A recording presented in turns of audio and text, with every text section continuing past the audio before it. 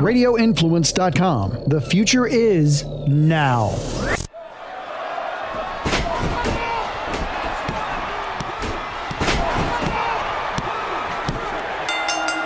You are sitting ringside with David Penzer on Radio Influence. Welcome, ladies and gentlemen, to another edition of Sitting Ringside. My name is David Penzer, and I am so happy that you are here to listen to this thing we call a podcast. And as we speak, they're playing baseball, and I could give a damn if there's any fans in the arena. There's been no fans in our arena since March, so I don't care. I am just so happy to see baseball back. Hockey's coming back. I'm not a big basketball fan, but they're coming back. At this point, I'll take anything. And football better come back, because if I can't do, I already got a whole fantasy league with Tommy Dreamer and Eric Young and Brian Myers and a whole bunch of experts. Adam Rank. I've already organized that whole thing. I just got to tell the talent, because Adam Rank's all in on it. I just got to tell the talent when I go back up there to do TV. So I got another fantasy league now, an expert Impact Wrestling league. So I told Eric Young we need to do it, and he said, I'll be happy to take your money. So we'll see. Eric Young, who we'll have on the podcast at some point, of course. I want to thank everybody. Look, this is not an Impact Wrestling podcast. As a matter of fact, next week we're having Lance Storm on to talk about his career and his time in WCW, WWE, his school, and what happened being let go from WWE. So this is in no way an Impact Wrestling podcast, but I do work there, and I was there backstage. So I feel like it would be probably inappropriate of me not to share some of my feelings and insight about this past weekend with Slammiversary and the TV tapings that we did afterwards, one of which already aired this past Tuesday. So what a crazy situation. Thank God none of the surprises got leaked. So that's cool. It started to feel on Thursday, really, like this thing had some buzz. Just sometimes you go off of social media and you got a few people making a lot of noise, but it seemed like it was something different. And then we got there Saturday, and people started reaching out to the talent. When I say people in the office of other companies, people that are wrestlers for other companies, big names, women, men. Started reaching out to the talent and to the office and to fight to see if they could get a code. Because let's face it, I don't care how much money you have. If you're in the wrestling business, you don't want to buy a pay-per-view. There's nothing more. I've had to do it before for WrestleMania, and there's nothing more that makes you feel like a mark than to be in the business 20, 30 years and have to pay $35 or $40 for a pay-per-view. But nobody had any codes. So I don't know who actually paid for it, who didn't, but there was a lot of interest in it. And it wasn't perfect, but I think it was a hit, and I think we got a lot of interesting talent. Basically, if I would have had a list when I saw the original promo, if I would have had a list of who would be probably the best people for us to be able to get that fit Impact Wrestling and what we're trying to do right now, and probably everyone that was there would have been on the list. And it's so much fun to see guys like Eric Young and Luke Gallows, who, by the way, we're going to be talking to in just a few moments. So don't miss that. And he has a pay-per-view on Fight TV August 1st, Talking Shop-A-Mania that I was a part of. And we're going to talk about that as well with Doc Gallows. But fun to see him and Carl Anderson and Heath Slater and Brian Myers. These guys are finally getting a chance to have fun. And, we'll talk to Doc Gallows a little bit about, if WWE was fun or not. I know they had fun on the road. You can make your own fun. But I have a feeling that TVs were not too much fun for most of these guys. Some I know for a fact. So it was just really cool to be a part of. We taped 6 really cool episodes of television. We're going to go back in mid-August and tape all the way down to Bound for Glory, which is in October. And so just love to hear what you thought of the pay-per-view, what you thought of the first show. I thought the Motor City Machine Guns and the North had a great match. And I thought that the surprises were used very wisely as a follow-up. And you never know. There might be more surprises coming your way. So if you like what you're seeing, continue to check us out. You could watch us on Access TV Tuesdays at 8 o'clock Eastern time. You could, if you don't get Access TV, you could also either join Impact Plus and see it there, or you could check it out on Twitch. I have no idea how Twitch works, but I know if you sign in and get on there, you could watch it for free at the time that it's airing, Tuesdays at 8 o'clock Eastern time. So there's not an excuse anymore, folks. And look, hey, nobody's saying we're going to take over the world. We just like to be part of the conversation, albeit a small part. So props to Don Callis and Scott Demore and Ed Nordholm for realizing that if they were going to make this work, and we've had Ed Nordholm on twice in a row in the last 2 years as give a State of Impact Wrestling podcast guest. And kudos to them because everybody, it's human nature to try to just jump in and hotshot everything.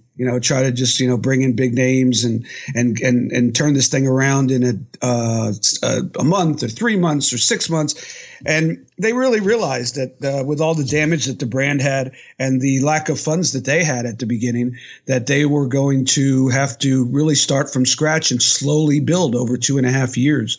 And they have done that. And people started taking notice. And then this whole promotion with, WWE letting all those guys go and promoting who's going to be on the show, it really seemed to catch people's interest in a time where there's just not a lot of interest in a lot of things because people are just trying to figure out either how they're going to pay the rent next month or if they should go to dinner or not or eat at home and all the craziness. So really cool, and props to Scott and Don and Ed and that whole team, and I'm just thrilled to be on it.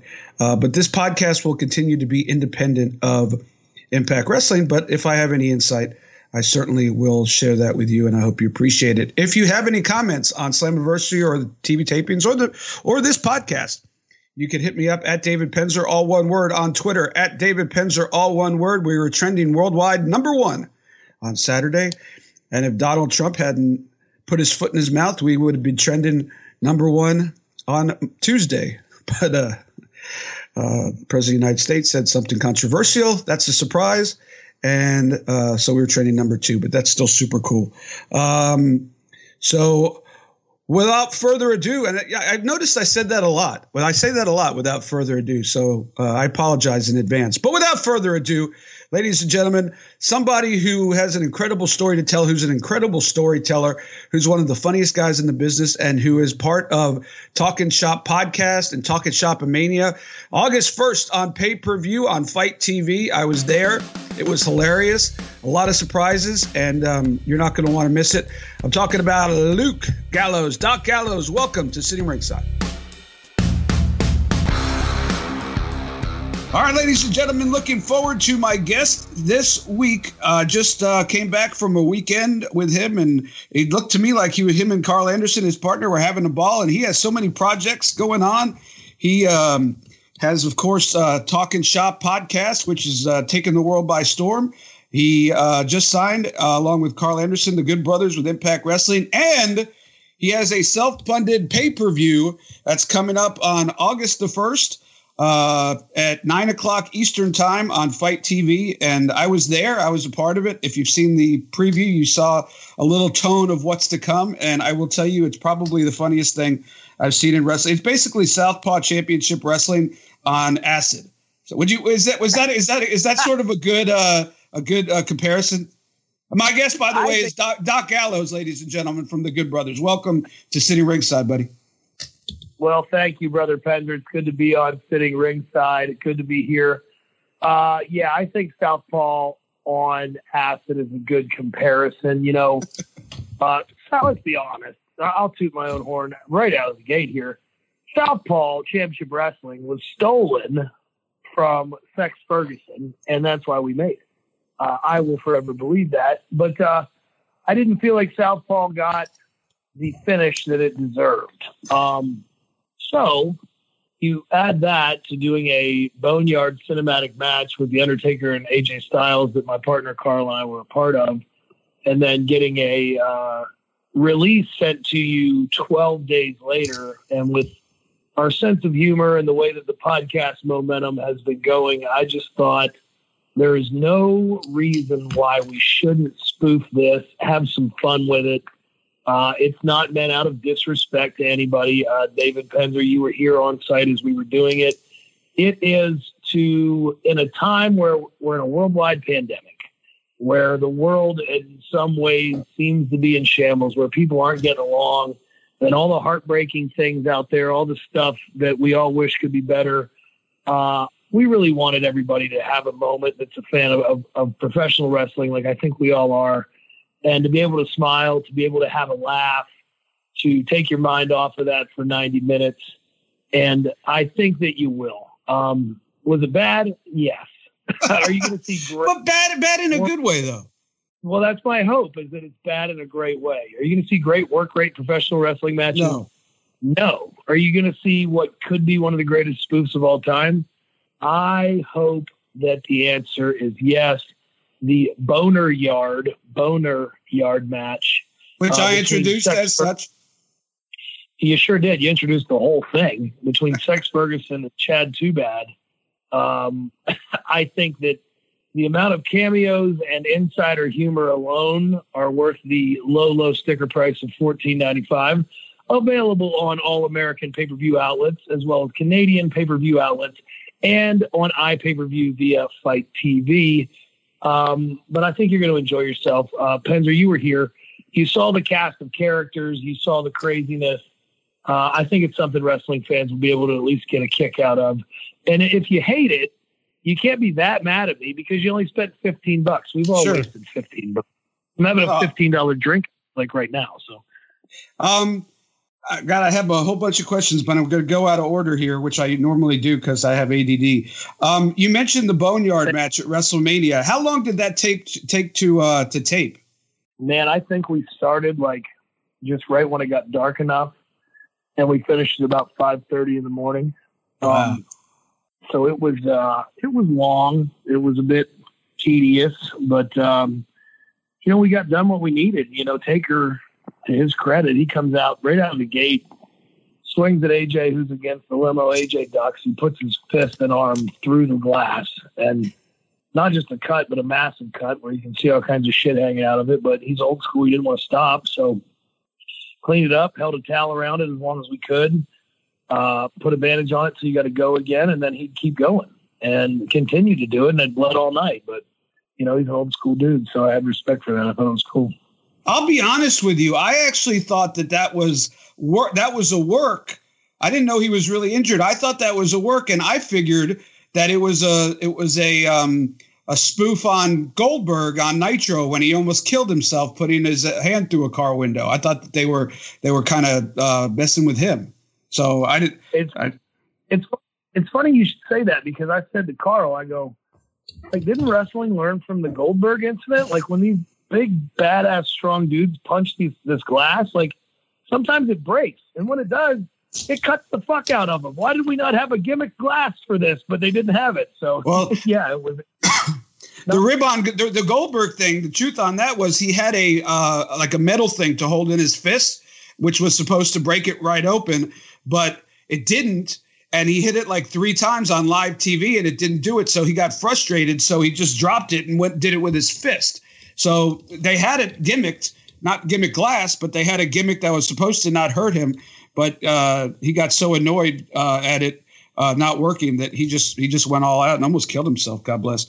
But hey, was that a Jeremy Borash production? That Bone Yard match? I got to get him right. Yeah. Jeremy was on site for that, and as you know, it's been documented. I think he was a big part of putting together the Hardy Compound stuff that you guys saw when we saw Broken Matt emerge, which, Matt, I think is the guy we got to thank for all this cool cinematic stuff.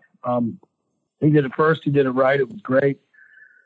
And here we are. But yeah, Borash was there along with Triple H, Michael Hayes, and all of us. And that was kind of it. So getting back to Southpaw, was that your idea? Was that like a bunch of people kind of sitting around on a tour bus overseas, talking about something cool? How did that come about? No, they basically came to us and said they wanted to do it. And I was like, oh, Interesting. Where'd you guys have that idea? But we did it. I thought season 1 was pretty funny. I wasn't a big fan of season 2. I thought that they cut us out of a lot of scenes, which sounds like I'm just being a selfish mark, but I kind of thought it was kind of our brand of humor, and they kind of not forced, but kind of strongly suggested some guys play some characters they were obviously uncomfortable with. I'm extremely comfortable being Sex Ferguson because my wife says that that's just me in real life.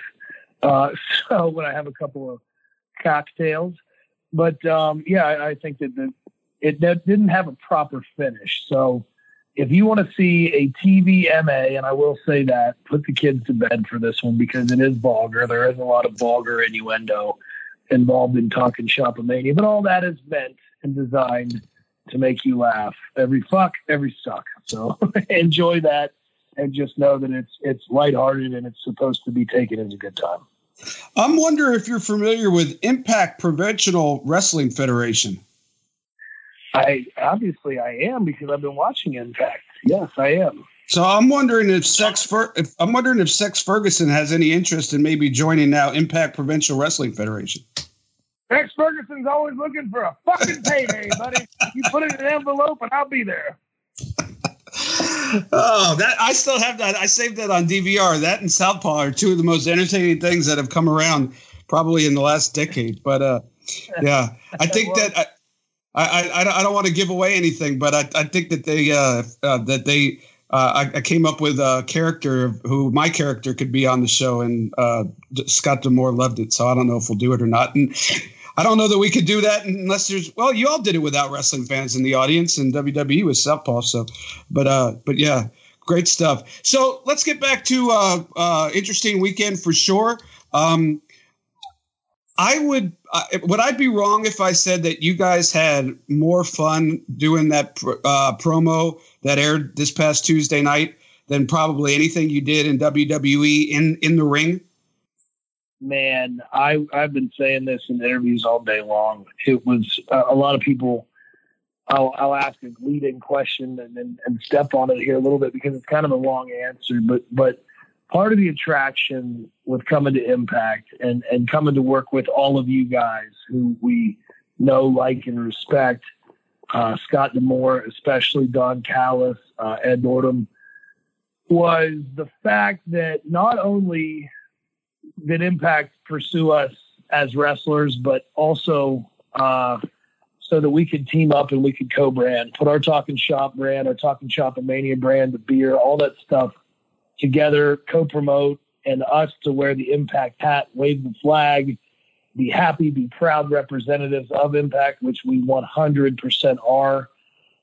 But what was so cool to me, two things about that promo. They came to us and said, hey, you guys are out in this segment. You got a promo. Well, cool. We just came from WWE. What do you want us to say? Well, say what you guys would say. Be you. Yep. What a feeling. What a feeling to really, truly have the handcuffs off, like I've talked so much about, to get to be us and to kind of express ourselves almost to the point where, like, I think we're pretty good talkers. That wasn't our best promo. We were just getting warmed up.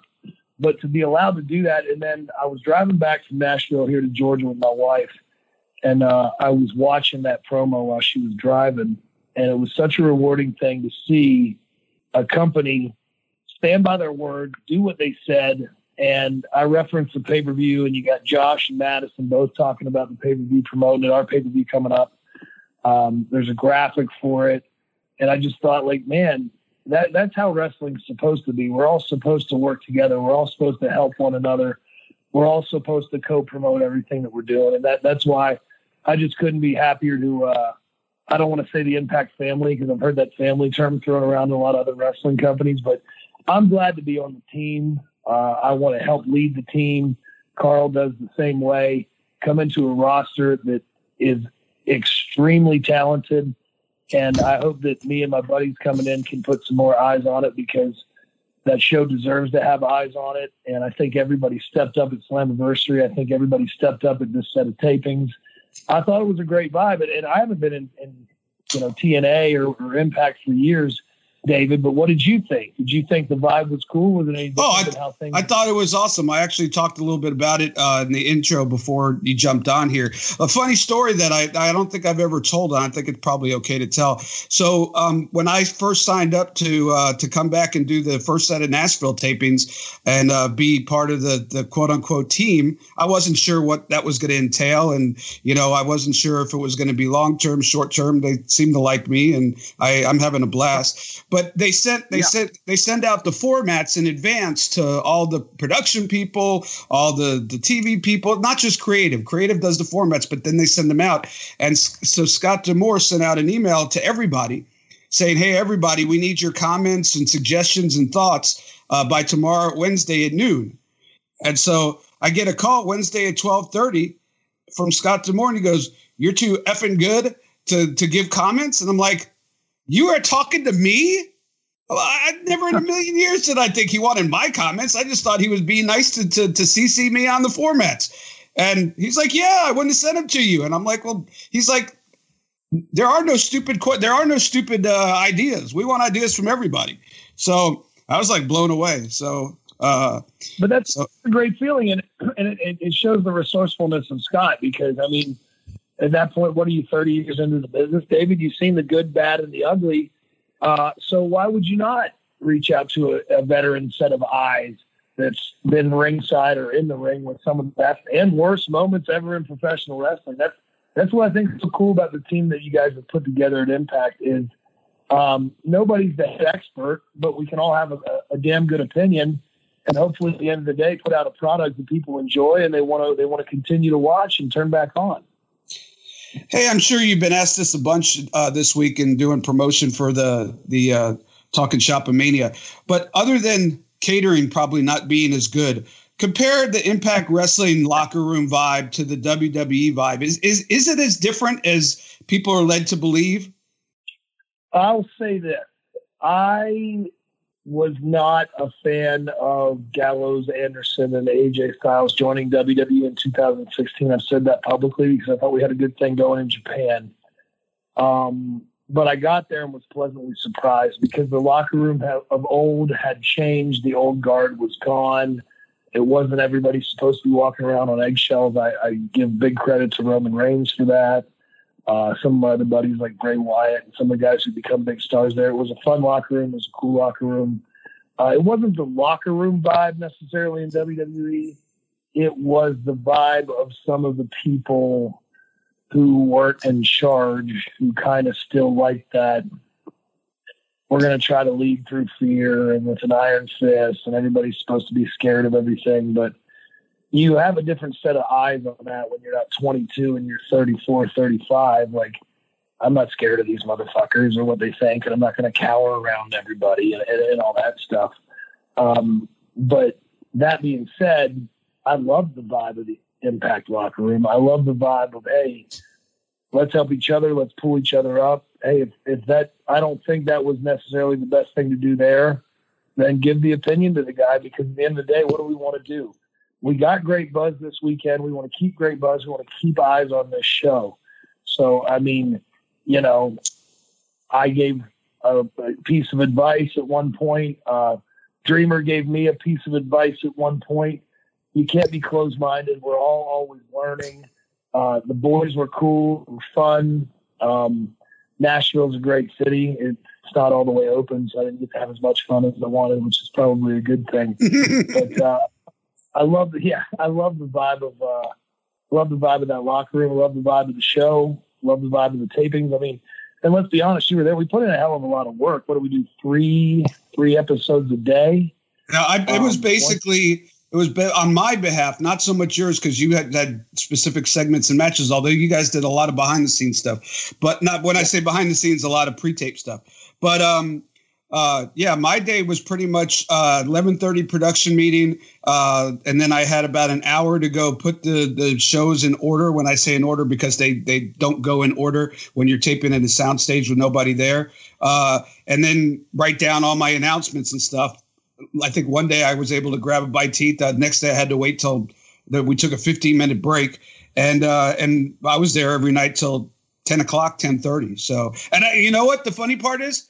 I loved every freaking minute of it. I'd do it again every day to be able to be around the wrestling business and around this company.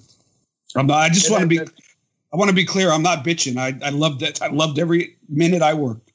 And that's a cool thing because you have a team of people who you can tell obviously are passionate about the professional wrestling business, passionate about this product, and passionate about where we can take it, which I enjoyed the shit out of because you and I've talked about you forever on my podcast, but we don't know each other well.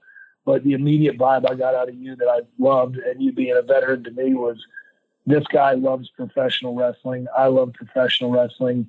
And when you find that passion in people, when your lifers in this business like you and I are and will be, that's a cool vibe. And you feel that all the way across the board when you come to Impact. I mean, you got veterans like Ken Shamrock and RVD back there and Tommy Dreamer wearing 3 or 4 different hats. And then you got all these young up-and-comers who, I've been away in Japan and WWE for years that I wasn't necessarily familiar with until the last few months when I really started watching the show. But you got these 20-something-year-old kids, and I remember being that age, and they want to step up, they want to show out, they want to have the best match of the day, and they want the eyes on them. And that's what all this is all about, man. That's what stepping up is. That's what carrying this brand is. And I think that we have a really, really sweet opportunity right now because, let's be honest, like nobody loves the vibe of performing in front of no audience. Our business was built on that. Yep. But to get a fresh look and get some new eyes on it and then have all the great people who are already there who have been building it, it's very cliche to say, but I think the sky's the limit for Impact Wrestling, and I'm glad to wear the hat and help pull the wagon. So, and we're glad to have you, by God. So you have said, and you guys told your story on Friday night.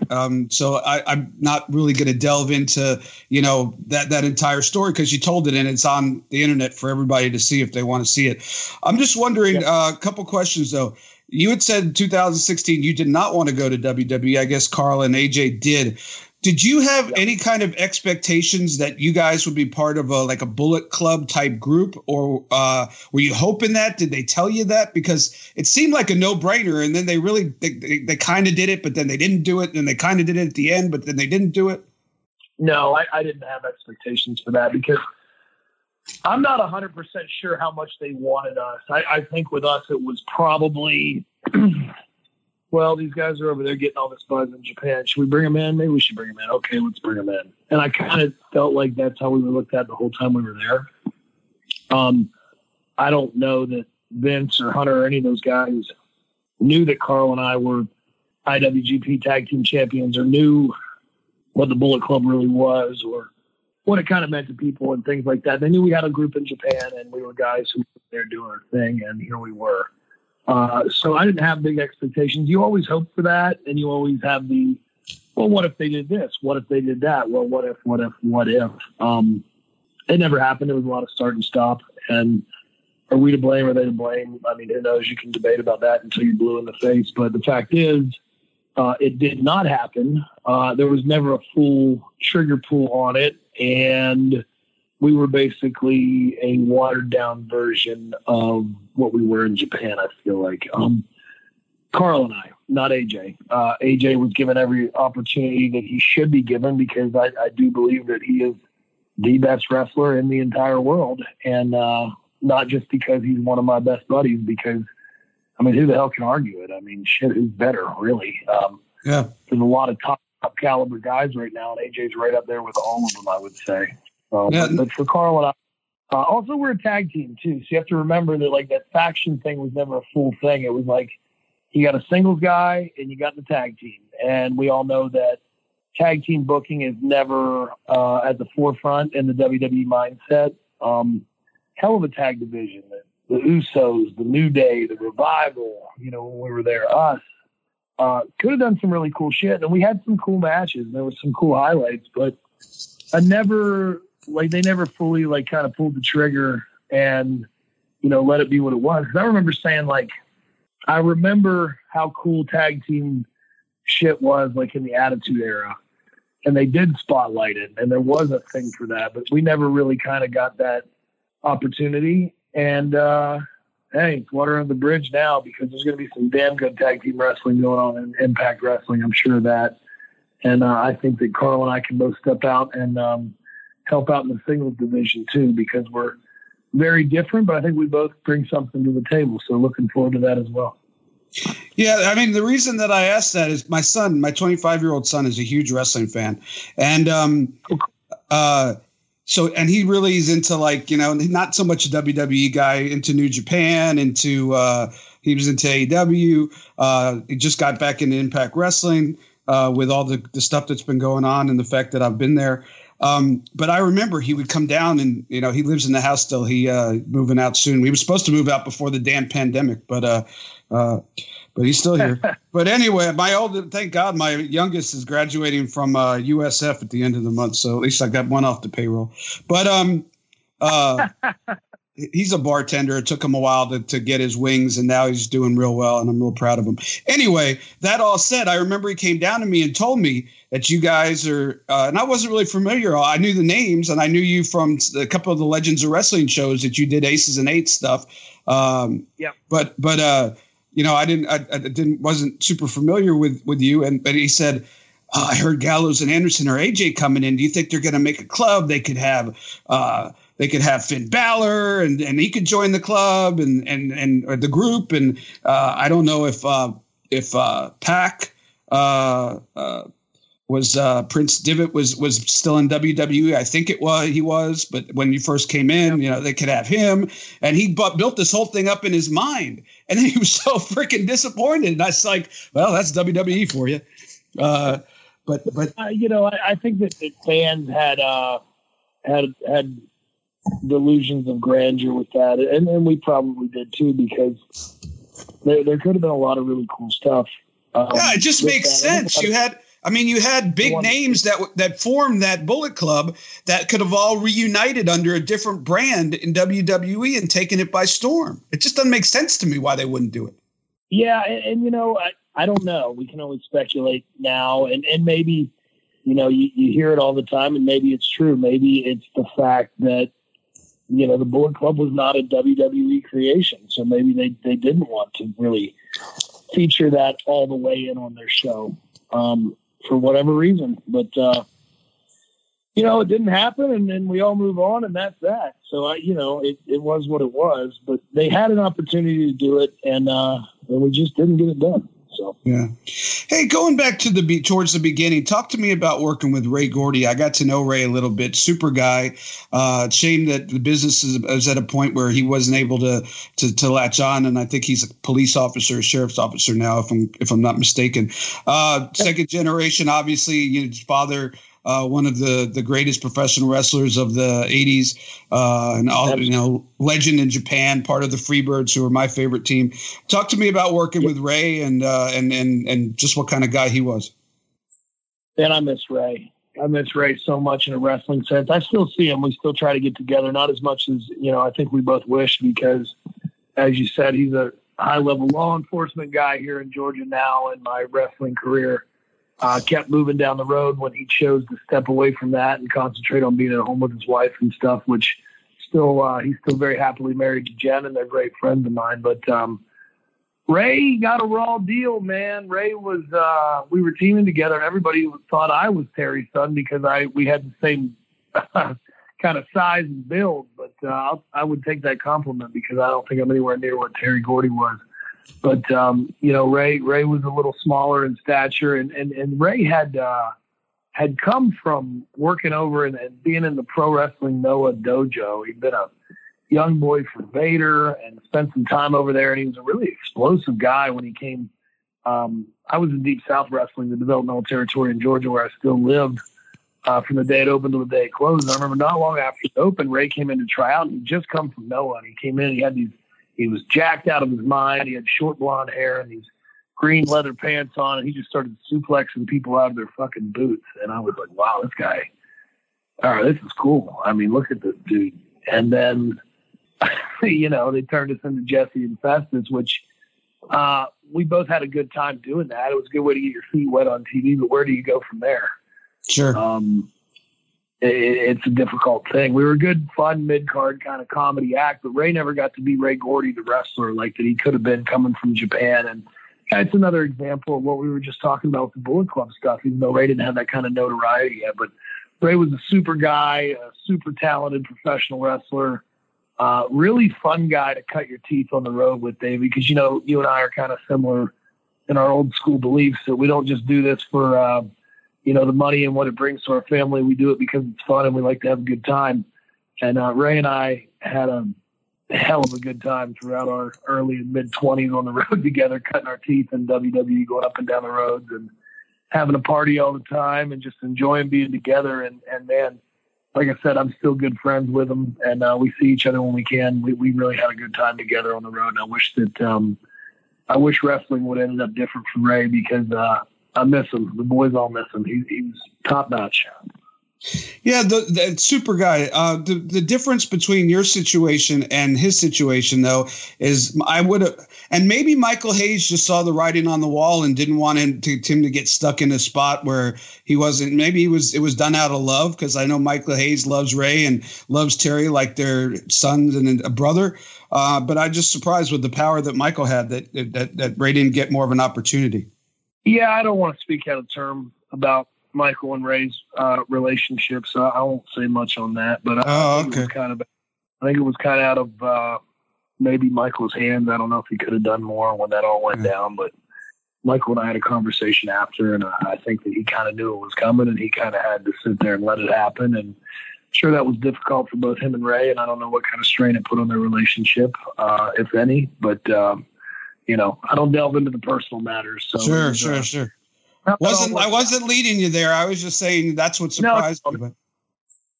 Yeah, I agree with you. I was surprised too. I really was, but because I got to. Sorry to cut you off.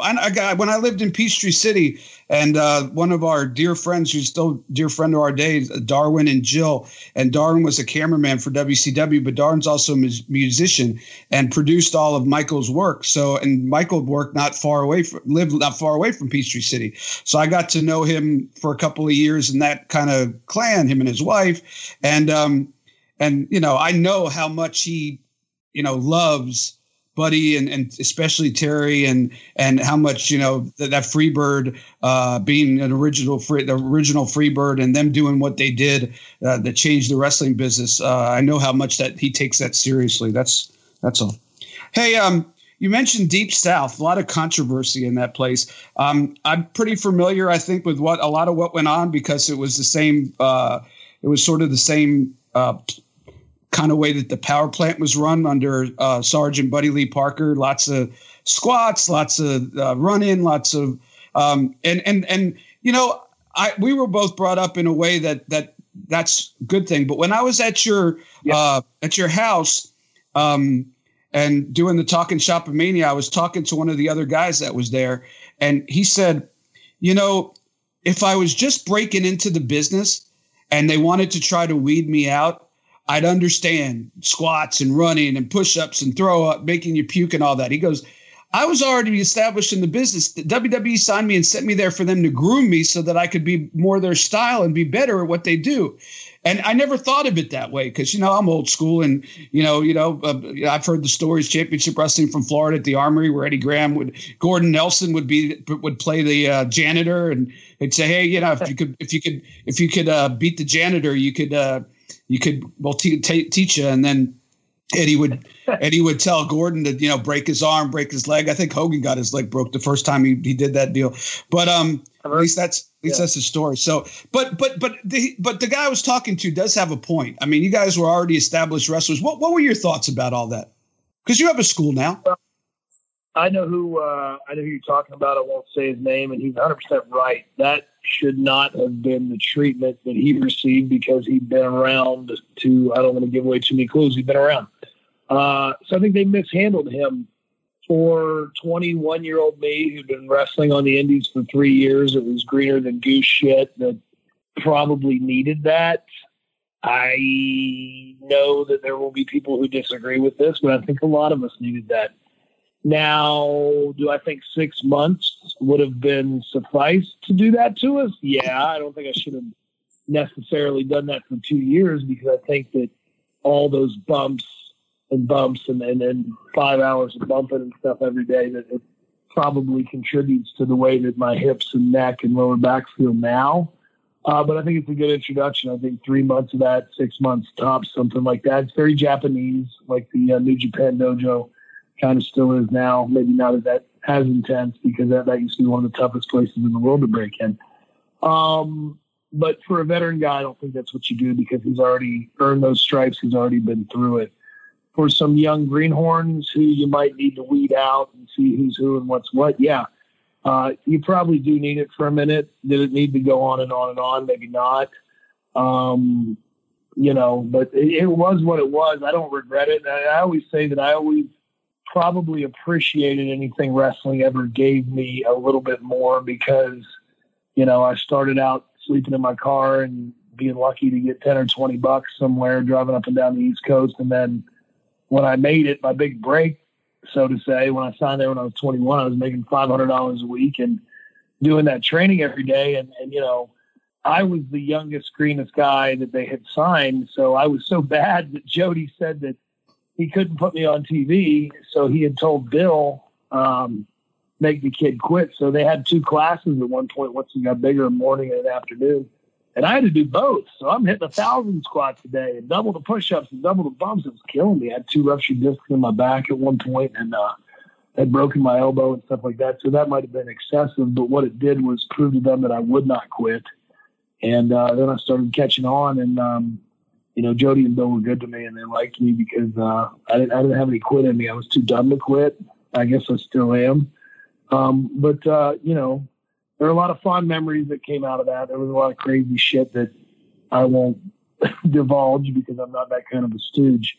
But yeah, could have been dialed back a bit, but in the long run, I don't think anybody's too hurt by it. Yeah, and I mean, I love Jody Hamilton. He's been on the podcast, and I make no bones about the fact that if not for Jody Hamilton, I would not be in this business. So he gave me an opportunity in WCW that he probably shouldn't have, and I was able to worm my way in. Speaking of stooges, hey, you mentioned when you. Yeah, I'll tell you a story someday. I told it a million times on the podcast. But next time I see you, we could have maybe a vodka, and I'll tell you the story about the crazy shit. Love that idea. So, and I know your time is valuable, so just a few more questions. When you guys told your story last Friday, a week from this past Friday night, which people could still listen to, just Google Talkin' Shop. What is that, a YouTube page, or is that you just go to the Talkin' Shop podcast page? The weekly podcast, you can listen to it wherever you listen to podcasts. As I always say, and always ask, rate, like, subscribe. That special Countdown to Fucktown edition where we do the big shoot that everybody wanted to hear. That's youtube.com/Talkin' Shop podcast. And you can hear that in its entirety, all the stuff that David's alluding to now. And I appreciate you stepping around that just so we're not repeating ourselves. But sure. If you want to hear it there, there's a lot of exclusive content as well on our Patreon page. That's patreon.com/Talkin' Shop. But anyway, I'm stepping on your question. Go ahead. No worries. I did want to bring up Saudi Arabia, and I'm sure everybody brings it up, but because there's a ton of palace intrigue in that story, because it not only involves professional wrestling and WWE, a huge company, but it involves the politics and governments and all sorts of crazy stuff. Big money and payments that weren't made. I know that you don't know the particulars. I know you've told that story.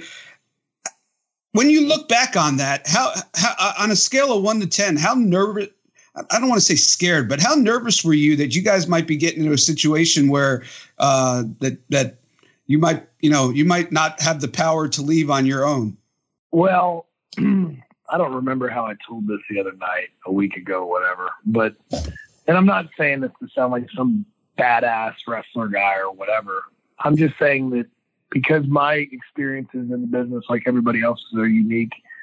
The length of time that we sat, and then when we had to leave and go to the hotel, that's when I felt like it was getting weird, because it's been documented. I mean, I don't know, 16 hours, 20 hours, whatever.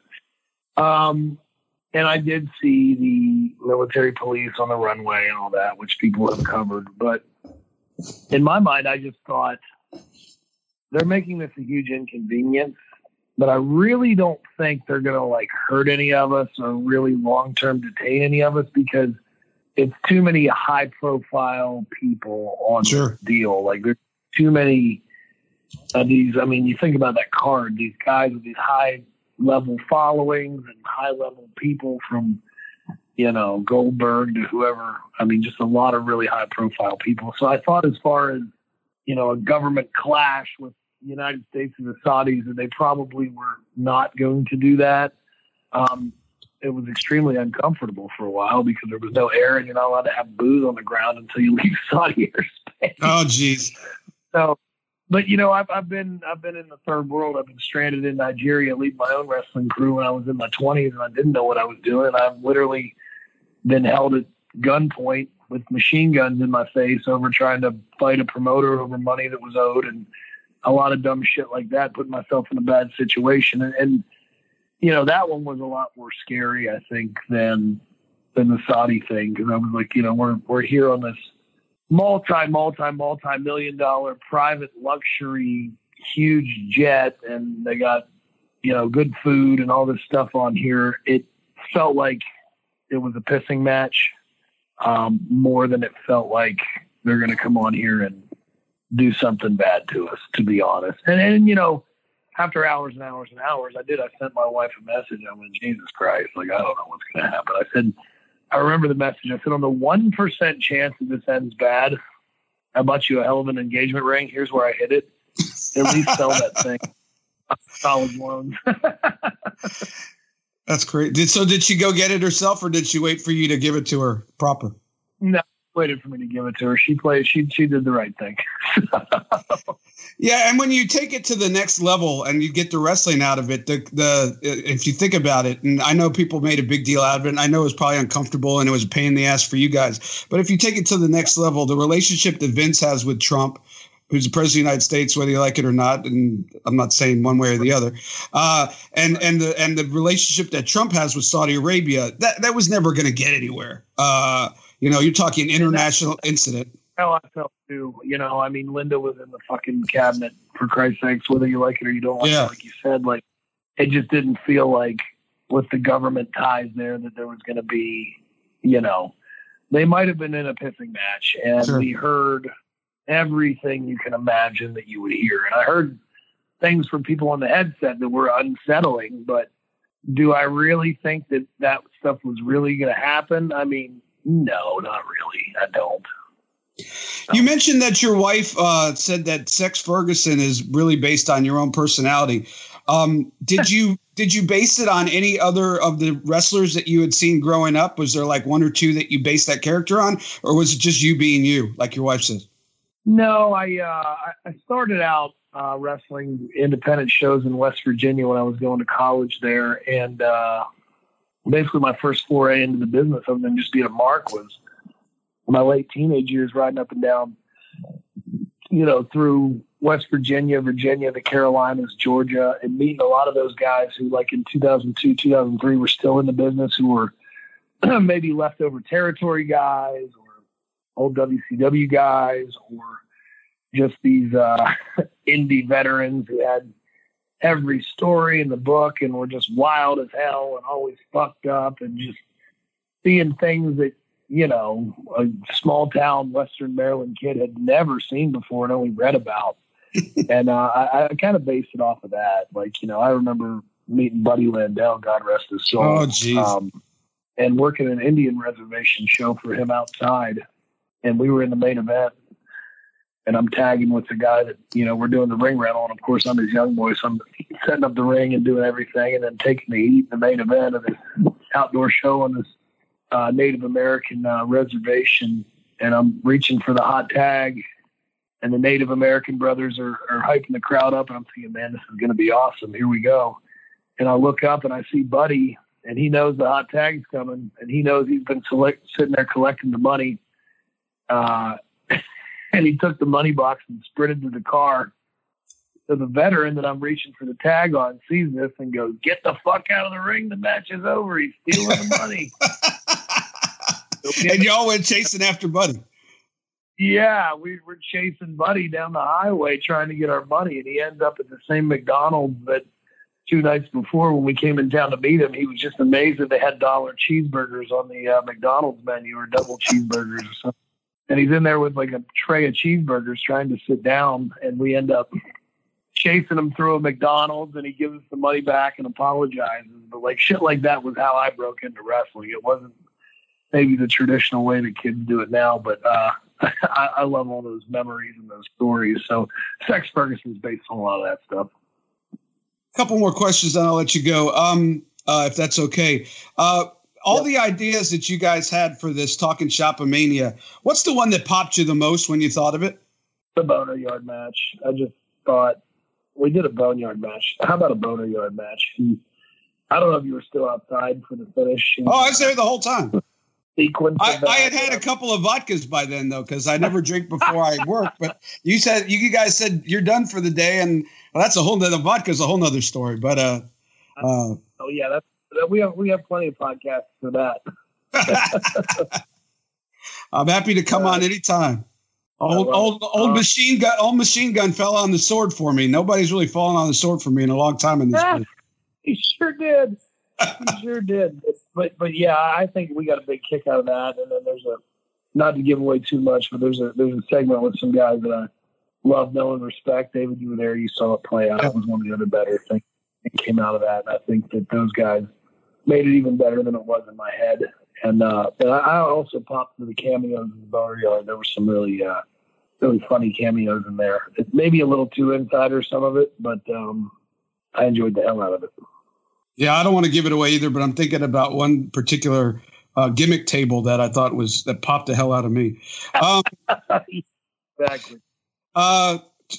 So I think I know the answer to this, but you never know if you don't ask. Being that you guys are now the faces of Impact Wrestling for the most part, if you could pick one wrestler in any promotion, New Japan, AEW, WWE, that you could bring in to really seal this Impact deal, who would it be? I mean, you know the answer to that. He's the one of the best TNA originals ever. I would have brought him along with me. I would have brought Uncle Allen, AJ Styles. I figured that, but I wanted to ask the question. If only that could happen. Hey, last question. I'd be remiss if I didn't ask you this. The quote unquote David Penzer impersonation. So the Penzer impersonation, as you called me out on, I started out doing a bad Penzer, but it quickly turned into Gary Michael Capetto. I told you, kayfabe on that, man. Just call it the David Penzer. I don't care who you're doing. I love it. Yeah, but anyway, Penzer, you have a long, storied legacy in Talking Shop, which you don't even know about because you've been brought up, I think, every episode we've ever done, including the ones that started in Japan years ago, just because I thought it was fun for us to have formal introductions and pretend like the people were actually in the room, but my impersonations are not as good as I sometimes get credit for being. In fact, my Penzer impersonation sucks, but I'm still going to try. And I love you for it. Yeah, funny story. I was at the first WrestleCon and I was waiting for an Uber when I was done for the day. And this fan came up to me and said, "What do you think about Gallows doing a Penzer impersonation?" I didn't know you guys did a podcast. I knew you guys were. Who the hell is Gallows? No, I knew who you were, but I'm like, "What are you talking about?" And he said, "Wait, hold on. You don't know what I'm talking about?" He pulled it up on his cell phone. And I was like, oh my God, it doesn't sound like me, but that's cool as hell. So I've sort of been following from afar. And then when I got me and Jericho kind of got tight again, and he did my podcast, I did his podcast, I sold his house. He always gets a big kick out of you doing the David Penzer impersonation. So yeah, anytime you want me on Talking Shop, I'm happy to be there, and I'll even do the Gary Capetta impersonation so that you don't blow that gimmick. I love it, and we need to get that thing scheduled soon. We should probably do it really soon because we got Talking Shop-A-Mania right around the corner. In closing, thank you guys for listening to my ramblings. I hope you will join myself. I hope you will join the legendary David Penzer. I hope you will spend that $14.95. You can buy it on regular pay-per-view or on iPay-per-view via the Fight app. Talking Shop and Mania, 9 p.m. August the 1st. The main event is the Boner Yard. Chad Too Bad versus Sex Ferguson. All the cameos of all the people better than us and all the fun that ensued while we were putting it together. Join us next Saturday night, 9 p.m. Eastern. If you're here in Georgia, you can watch it along live with me after my meet and greet, after boozing with the boys. We will be at Southern Brewing Co. in Athens, Georgia. A social distancing affair, but it will be a good time. Drinks will be had, and I hope to see you there. Oh, I'd love to have been there, but I don't know. Maybe Frankie will drive us up there just for that. Anyway, I'll tell you this: Frankie's coming, so I got to. Is he really? Your name on. Yeah. Oh my God! I have to check with the wife. It's close to our wedding anniversary, so some things you can't push your luck on. I'll say this on your podcast so you can hold me to it. If you get in the car with Frankie, your bar tab is on me. Okay. You just sold me. Perfect. I'll send you a text and let you know. But right now, I would say that the answer to that question is trending, very trending worldwide. To me, coming up and checking that out. So. If you're serious and you have time and you want to text it to me later, I will make a graphic so fans know that they can come and buy all of their David Penzer merchandise right alongside. Yeah, because I got so much. I can print some pictures of you. I got the old WCW pictures. Perfect. I used to do back when I was out of the business and I didn't think I was ever coming back. I had like a stack of old WCW glossy 8x10s, and I'm obsessed with fantasy football, and I do all these fantasy football analysis, and I was doing them on that because it was like, the hard backing. And so I'd fold the picture in half and, you didn't see me, you just saw the back. And I do that. And at some point when, WWE Network started to get bigger and people started talking about Nitro again. And some people started saying, hey, how much would you charge to come do an autograph session? My son was like, you do realize he said, how much would you charge for that? I said, $5-10, not a lot. He said, you probably used about $1,000 worth of pictures on fantasy football. And he was right. I'm with your son. I would have went and bought you some paper so you wouldn't have wasted all that money because I didn't think I was 20. Doc, I never thought in a million years that anybody would give a shit about David Penzer, that I would have a podcast for 3 years, that you would be doing an impression of me, that they would use my voice to induct Sting into the WWE Hall of Fame, let alone that D'Amore would have called me and invited me back to the dance. So, man, you're a classic. You're the voice of our childhood. You're a legend. So I need you to think a little more highly of yourself. And I'm going to fucking get you some TNA, some Impact 8x10s because this is ridiculous. I'm such a gimmick whore. It's hurting my loins to hear this right now. So if you're coming, let me know. I'm going to have a conversation with the wife and we'll work on that. All right. Thanks so much. Either way, I'm looking forward to seeing the pay-per-view. If you're a Southpaw fan, if you like that type of humor, you are going to love this. I guarantee you. I was there, like I said, and like Doc said, and I can't wait to see the finished products. Thank you so much for your time, man, and we'll stay in touch. Yep, absolutely. Thanks for coming. What a blast was had in Luke Gallows' home in Atlanta. And what a blast was had this weekend in Impact Wrestling. And what a blast you will have if you order Talking Shop A Mania. If you like Southpaw, if you liked Impact Provincial Wrestling Federation, their Christmas episode that Impact did, you will love Talking Shop A Mania. I guarantee you. And I think I actually may be driving up just to go hang, which I never thought I'd say. But hey, he did say the bar tab's on him. But be sure to order that. It's this coming Saturday, August the 1st, 9 o'clock on all the platforms, including Fight TV and all the different pay-per-view platforms. And it's only, like you said, $14.95. It's $15. Probably the most entertainment you'll get out of $15 in a long time. In this crazy world in 2020 we're living in. So, and I honestly would not tell you to be so supportive if I didn't think it was absolutely one of the funniest things I've ever seen.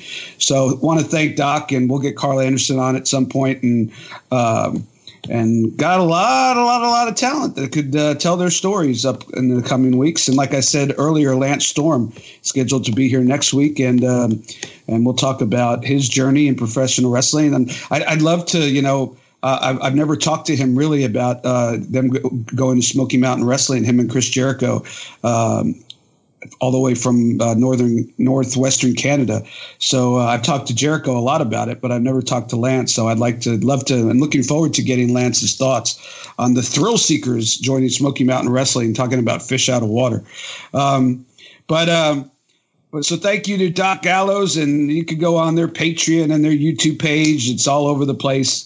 Talking Shop-A-Mania on pay-per-view, and you can catch us every Tuesday on either Twitch or Access TV, Tuesday, 8 o'clock Eastern Time, as part of the all-new and improved Impact Wrestling.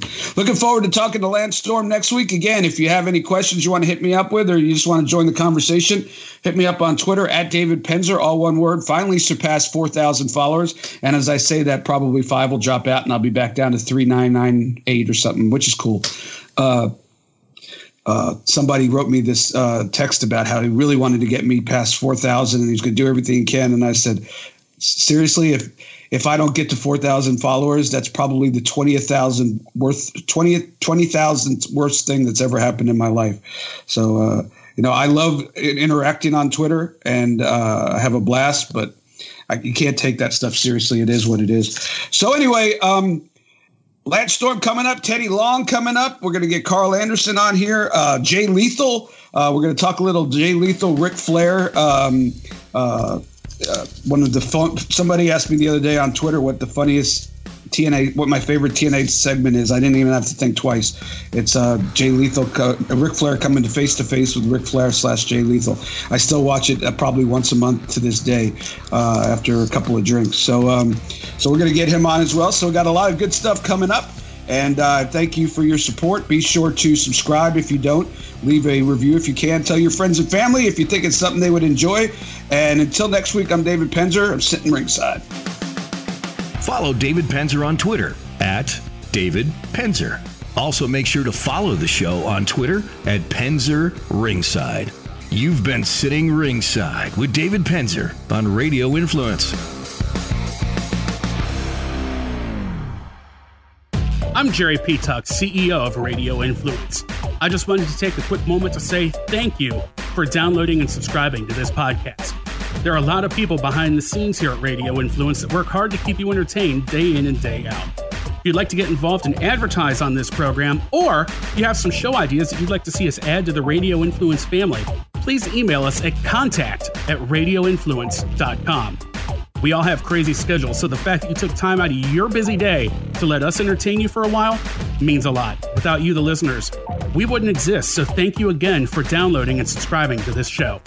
Don't forget to check out radioinfluence.com to see what other shows we also have to offer. All of Radio Influence's programming can be found on Apple Podcasts, Stitcher, TuneIn Radio, Google Play, and of course, radioinfluence.com.